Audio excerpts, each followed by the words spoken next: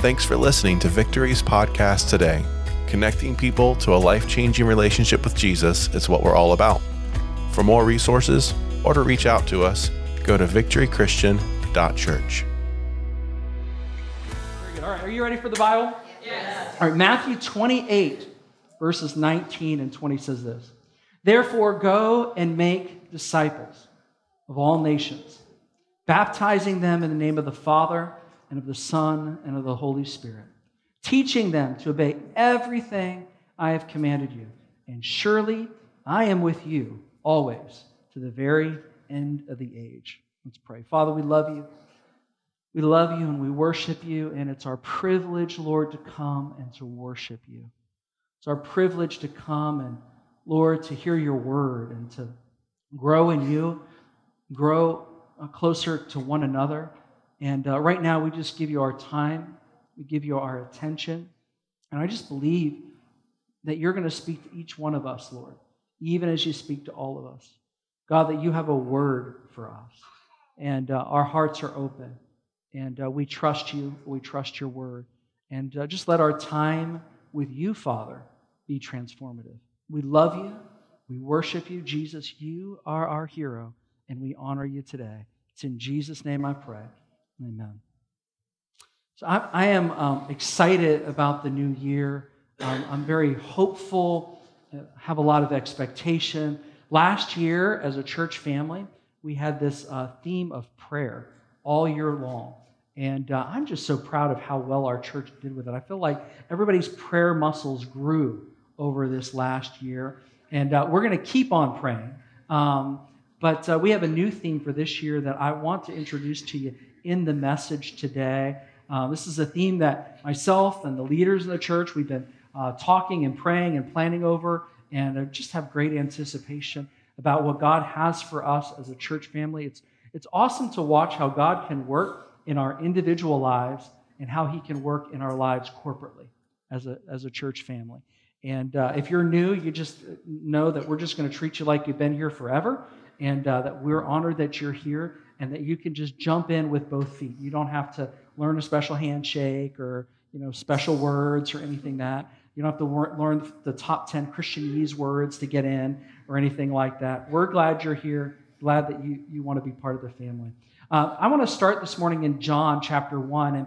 And in verses 29 through 34, John the Baptist, who was the forerunner before Jesus, he identifies that Jesus is the Lamb of God who takes away the sin of the world. And this is before Jesus' ministry really gets started. And John the Baptist explains that he saw the Spirit come on Jesus at baptism, and that Jesus indeed is the chosen one. For those of you Chosen fans out there, that's actually in the Bible, chosen one.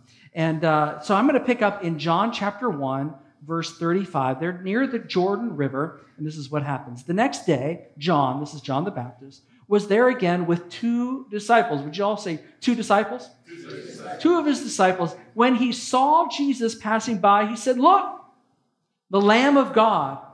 When the two disciples heard him say this, they followed Jesus. Turning around, Jesus saw them following and asked, "What do you want?" They said, "Rabbi," which means teacher, "where are you staying?" I always find this kind of funny. They're just like following Jesus, It's like, they're like, just following, right? It's like, "What do you want?" And they're like, "Where are you staying?" I'm like, that today would be so creepy, right? Like culturally for us, we would be like, "Nah, start again, buddy," right? But apparently this was not culturally weird or anything like that. And so the two disciples, one of them is Andrew. And he was already a follower, these two disciples. They were followers of John the Baptist.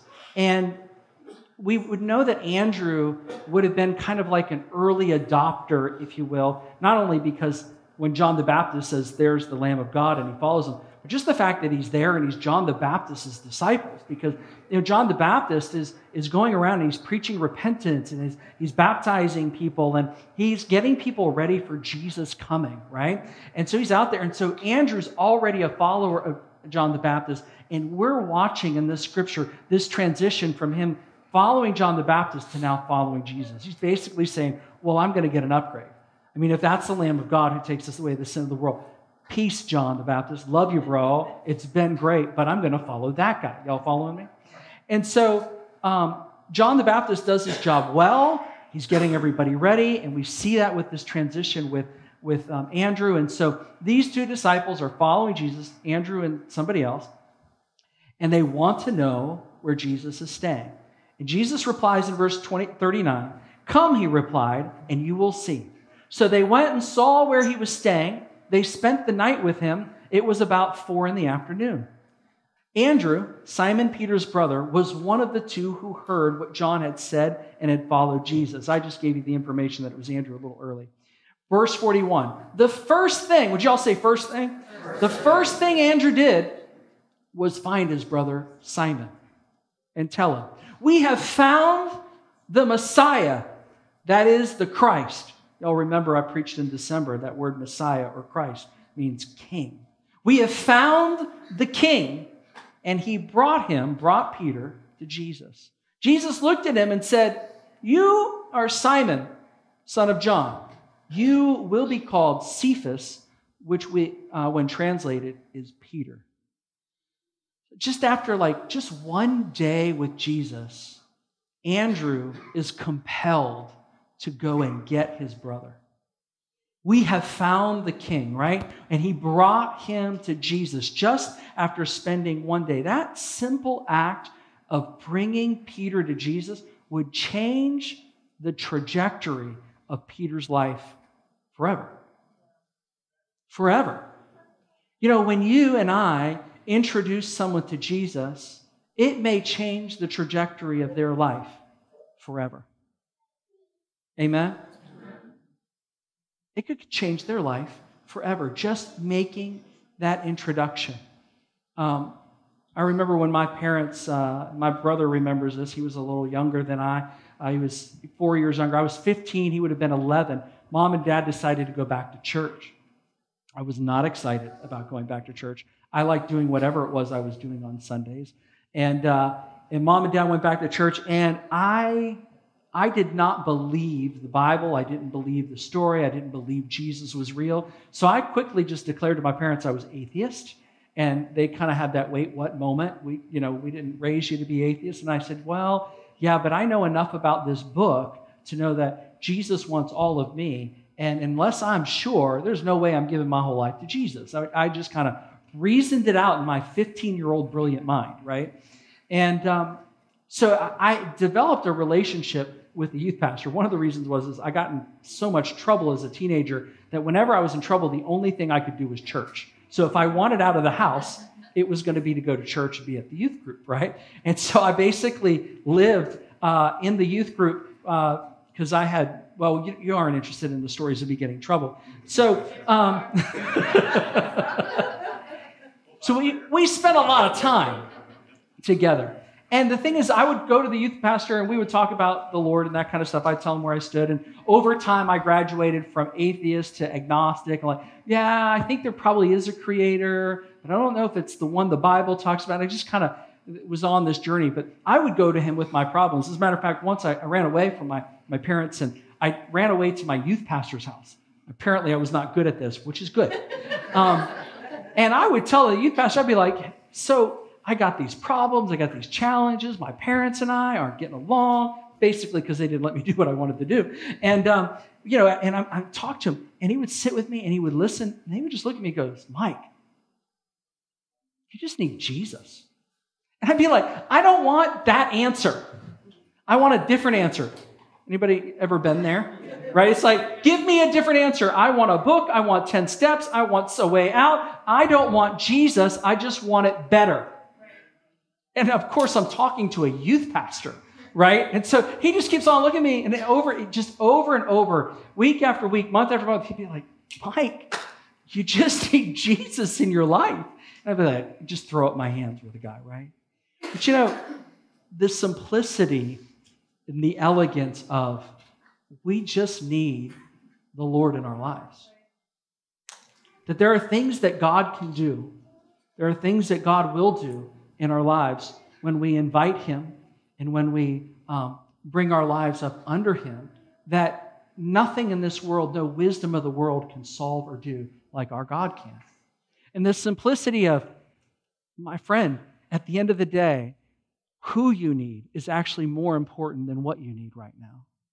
And there's these moments where you and I, we interact with people who they have real challenges, and I'm not diminishing, like real things that we go through, that people around us go through, and we have ways that we'll be like, well, maybe you should do this and maybe you should do that.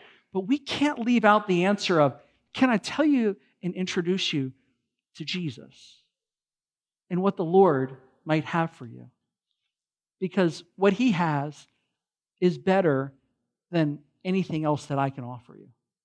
Who we introduce people to is more important than all the wisdom and the information that we have.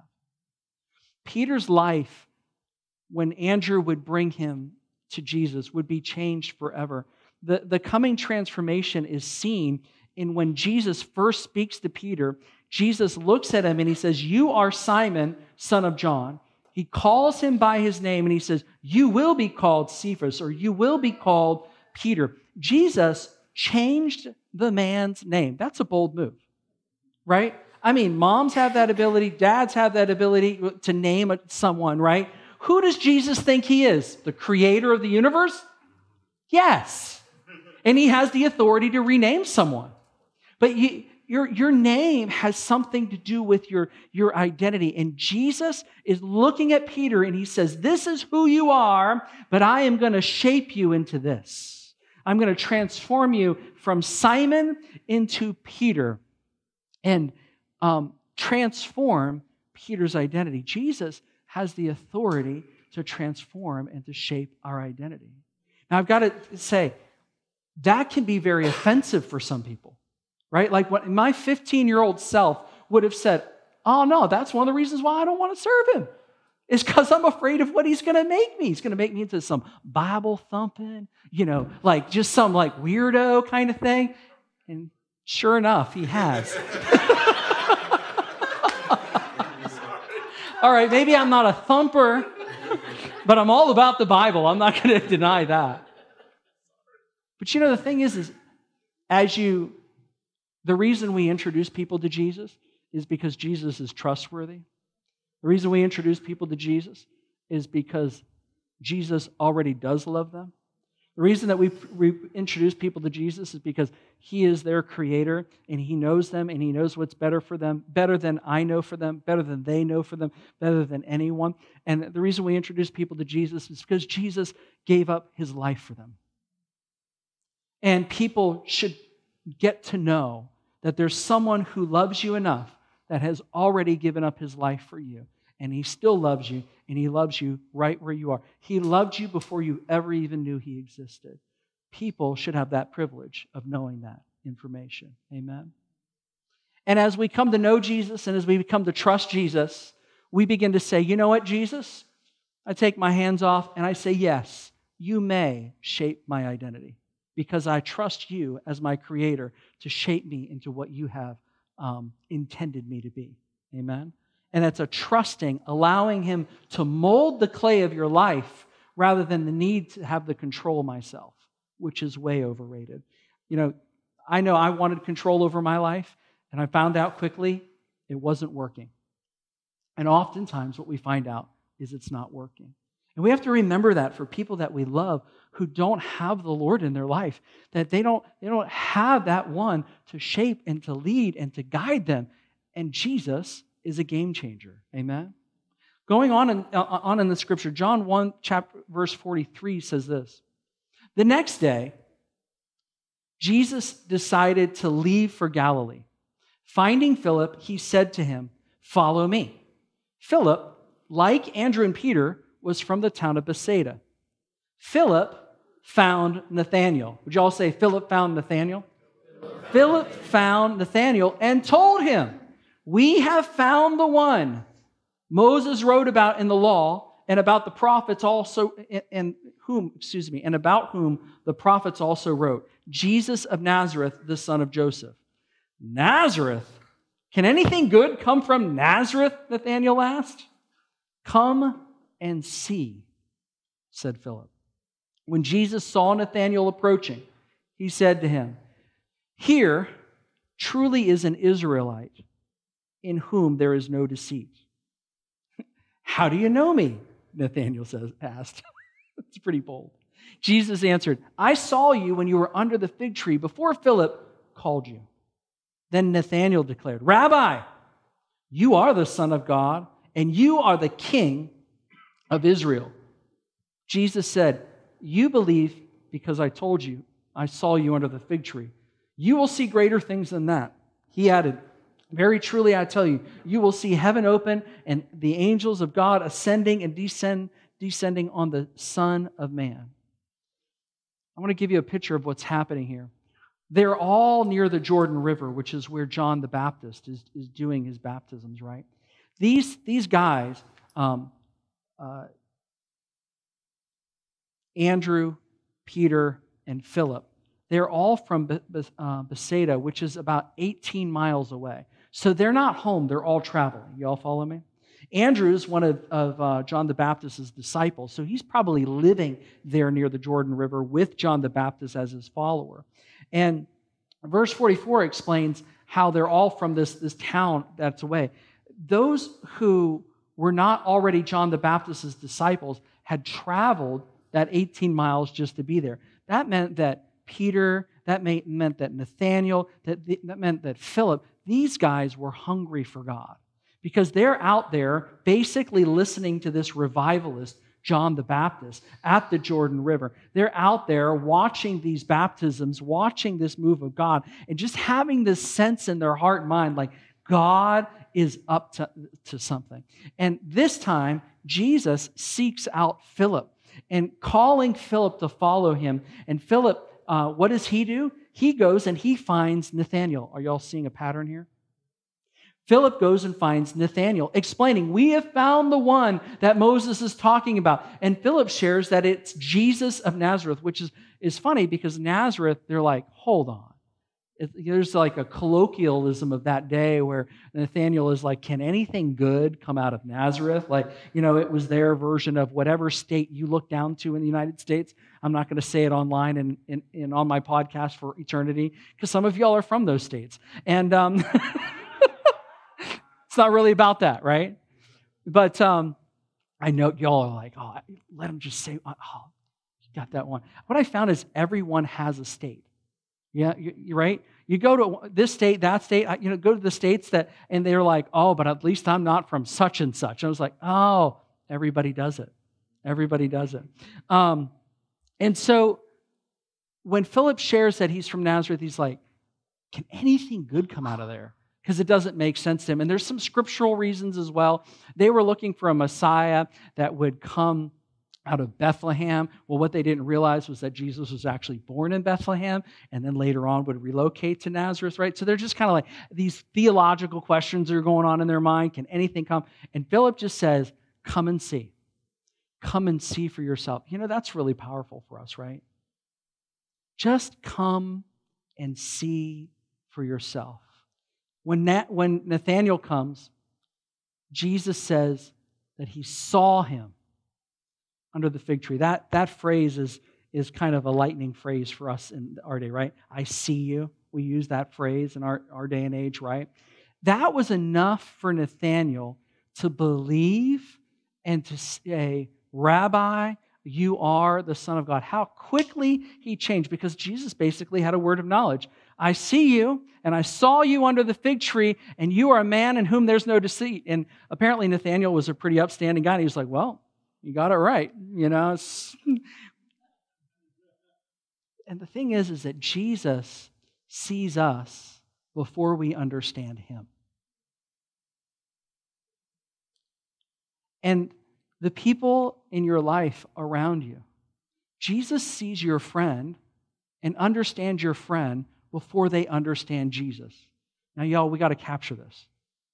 This is so important. Jesus sees that family member that you love so much and understands that family member before they understand Jesus. You see, Jesus understands us before we understand him, right? And so sometimes we'll think, well, I don't know if I should invite them to church. I don't know if I should talk to them about Jesus. I don't know. It might feel awkward. It might feel different. I'm like, what if something doesn't happen and things like that? Sometimes we just need to put the reins in Jesus' hand and say, hey, just come and see and just see what Jesus does.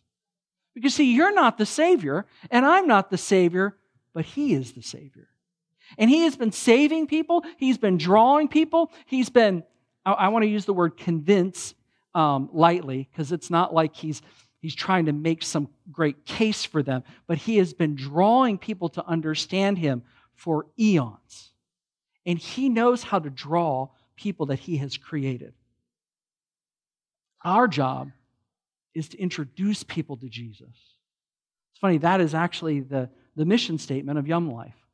It is to introduce young people to Jesus.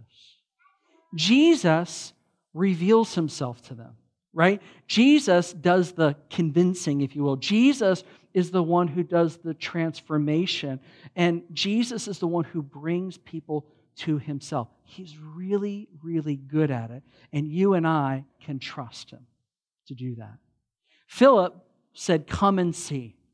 And I love that phrase, because come and see isn't I have to convince you, I have to figure out how to do this. No, just come and see. It's just like, come and experience God for yourself. Come and learn about God yourself. And one of the things I appreciate about this atmosphere is you do not have to be a follower of Jesus to be in this room. You can just come and find out about Him. We're okay with it. I mean, we're obviously clear about what we believe and things like that, but like it's a safe place to say, hey, I've got some questions. I was having breakfast with someone recently, and they've been sharing Jesus with a friend of theirs who's been kind of like curious. You ever met somebody like that? Just curious. And they're asking hard questions like, why is there, evil in the world? And why do things, all the hard questions that come up. And this person sat down with me and they said, hey, I want to bounce some of these questions. I'm getting harder questions than I can answer. And the first thing I said is, never feel bad about saying, I don't know the answer. It's okay. Sometimes as believers, we think we have to have all the answers. You are finite. You do not have all the answers. I do not have all the answers. He has all the answers.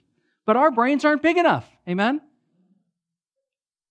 And so we were just talking about questions and things like that, and he was doing a great job fielding questions and things like that, and it was just a great conversation. A few weeks later, he says to me, my friend has been going to church, and he says, each time he goes to church, God answers a question he was asking.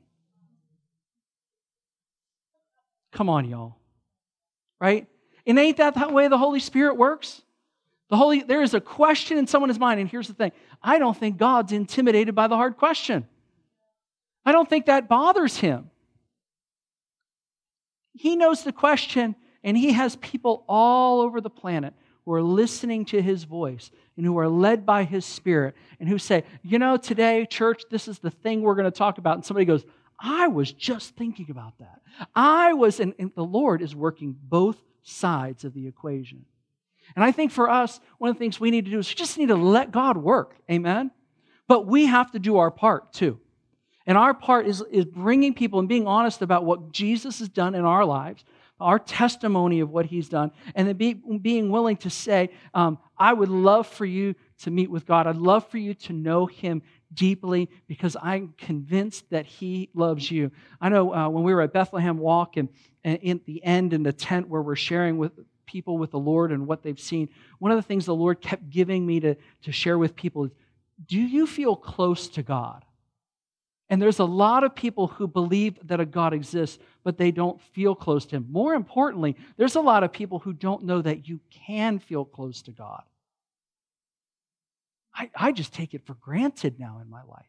Like feeling close to God is like one of my favorite things. Like it's a daily thing that I look forward to, is knowing that I can be close to Him and that He already loves me.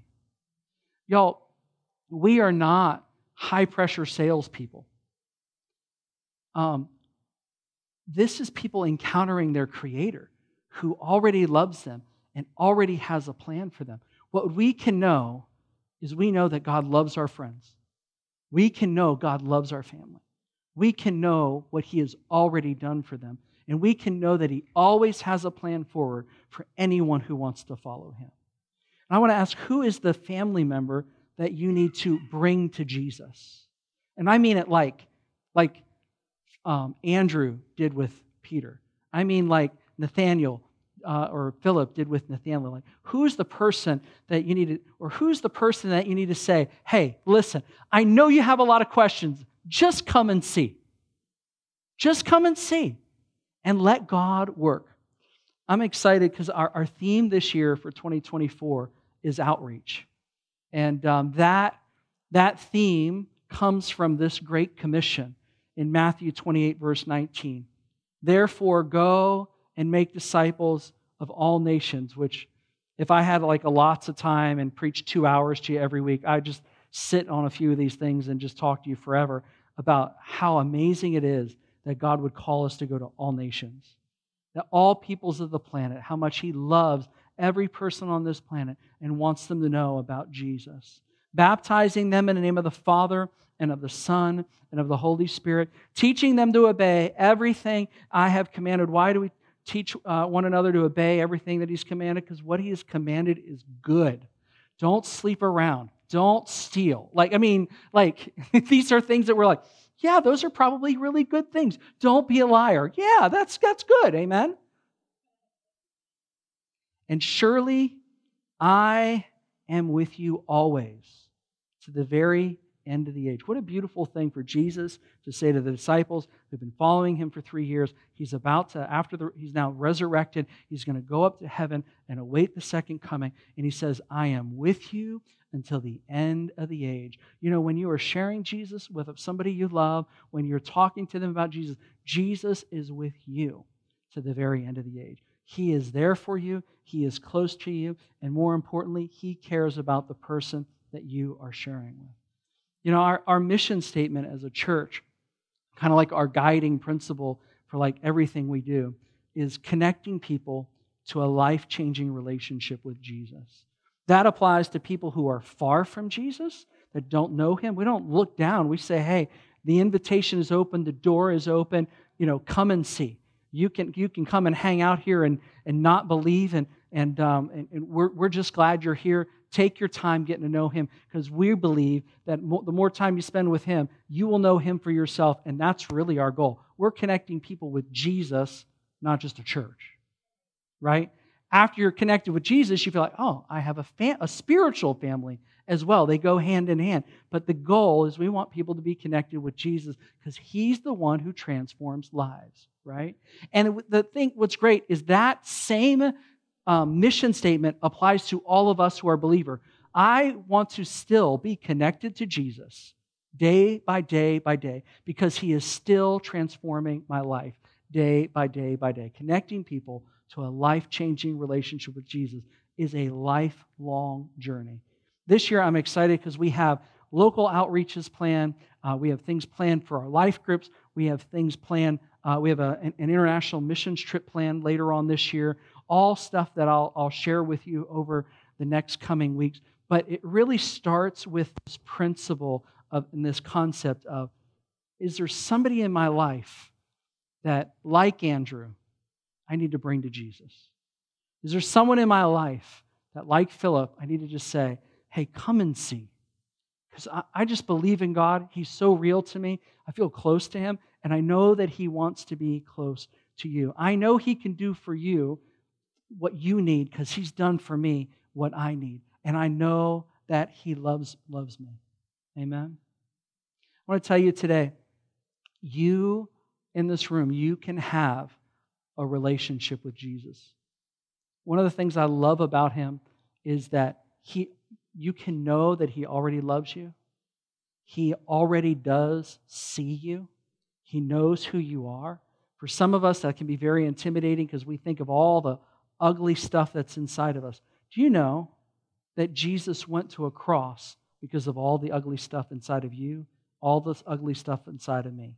He went and paid our debt in advance for us and said, I'm going to take care of all that shame, all of that guilt, everything that is in your life, because I want to give you a fresh start, a new beginning, make you a new creation. Doesn't mean you're perfect, but you are transformed. His Holy Spirit has the ability to transform you. And as a follower, He transforms us into the identity that He has for us. I want to tell you today that if you don't have that closeness with Him, if you don't have that knowing that I've given my life over to Him, I want to tell you it's not complicated. It's a heart thing. It is you going to Him and saying, God, I want you in my life. And I want to receive the forgiveness that you have for me. And I want to follow you rather than myself. And in that moment, we relinquish control and we say, God, you are the master, and you're a master that I trust. You are my Father, and you are a Father that I can trust. You are the one who is worthy of my worship and my love, and you spend a journey, a lifetime of knowing Him and growing in Him and coming close to Him. And I want to tell you today, if you've never taken that step, today is a great day to do it. It's a new year. It's January 7th, 2024. Everyone should have a day in their life. My day was May 5th, 1992. Someday I'll tell you the story of it. May 5th, 1992, I said to the Lord, I said, okay, I'm done with me, and I'm ready to follow you. And I got to tell you, best decision of my life. It hasn't always been easy, but I've always known the love of God in my life, and I've always known that He has a way forward no matter what I face in my life. He is a good God to serve. Come and see. Amen. If you're making that decision, if you're online today watching or listening to the podcast, you can go to victorychristian.church and click on Next Steps and just fill out those brief little form there, and we will reach out to you this week, and we just want to pray with you and rejoice with you. If you're in the room today and you're like, I want to receive Christ in my life, I would love for you to come up and allow me to pray for you. And pray with you and rejoice with you.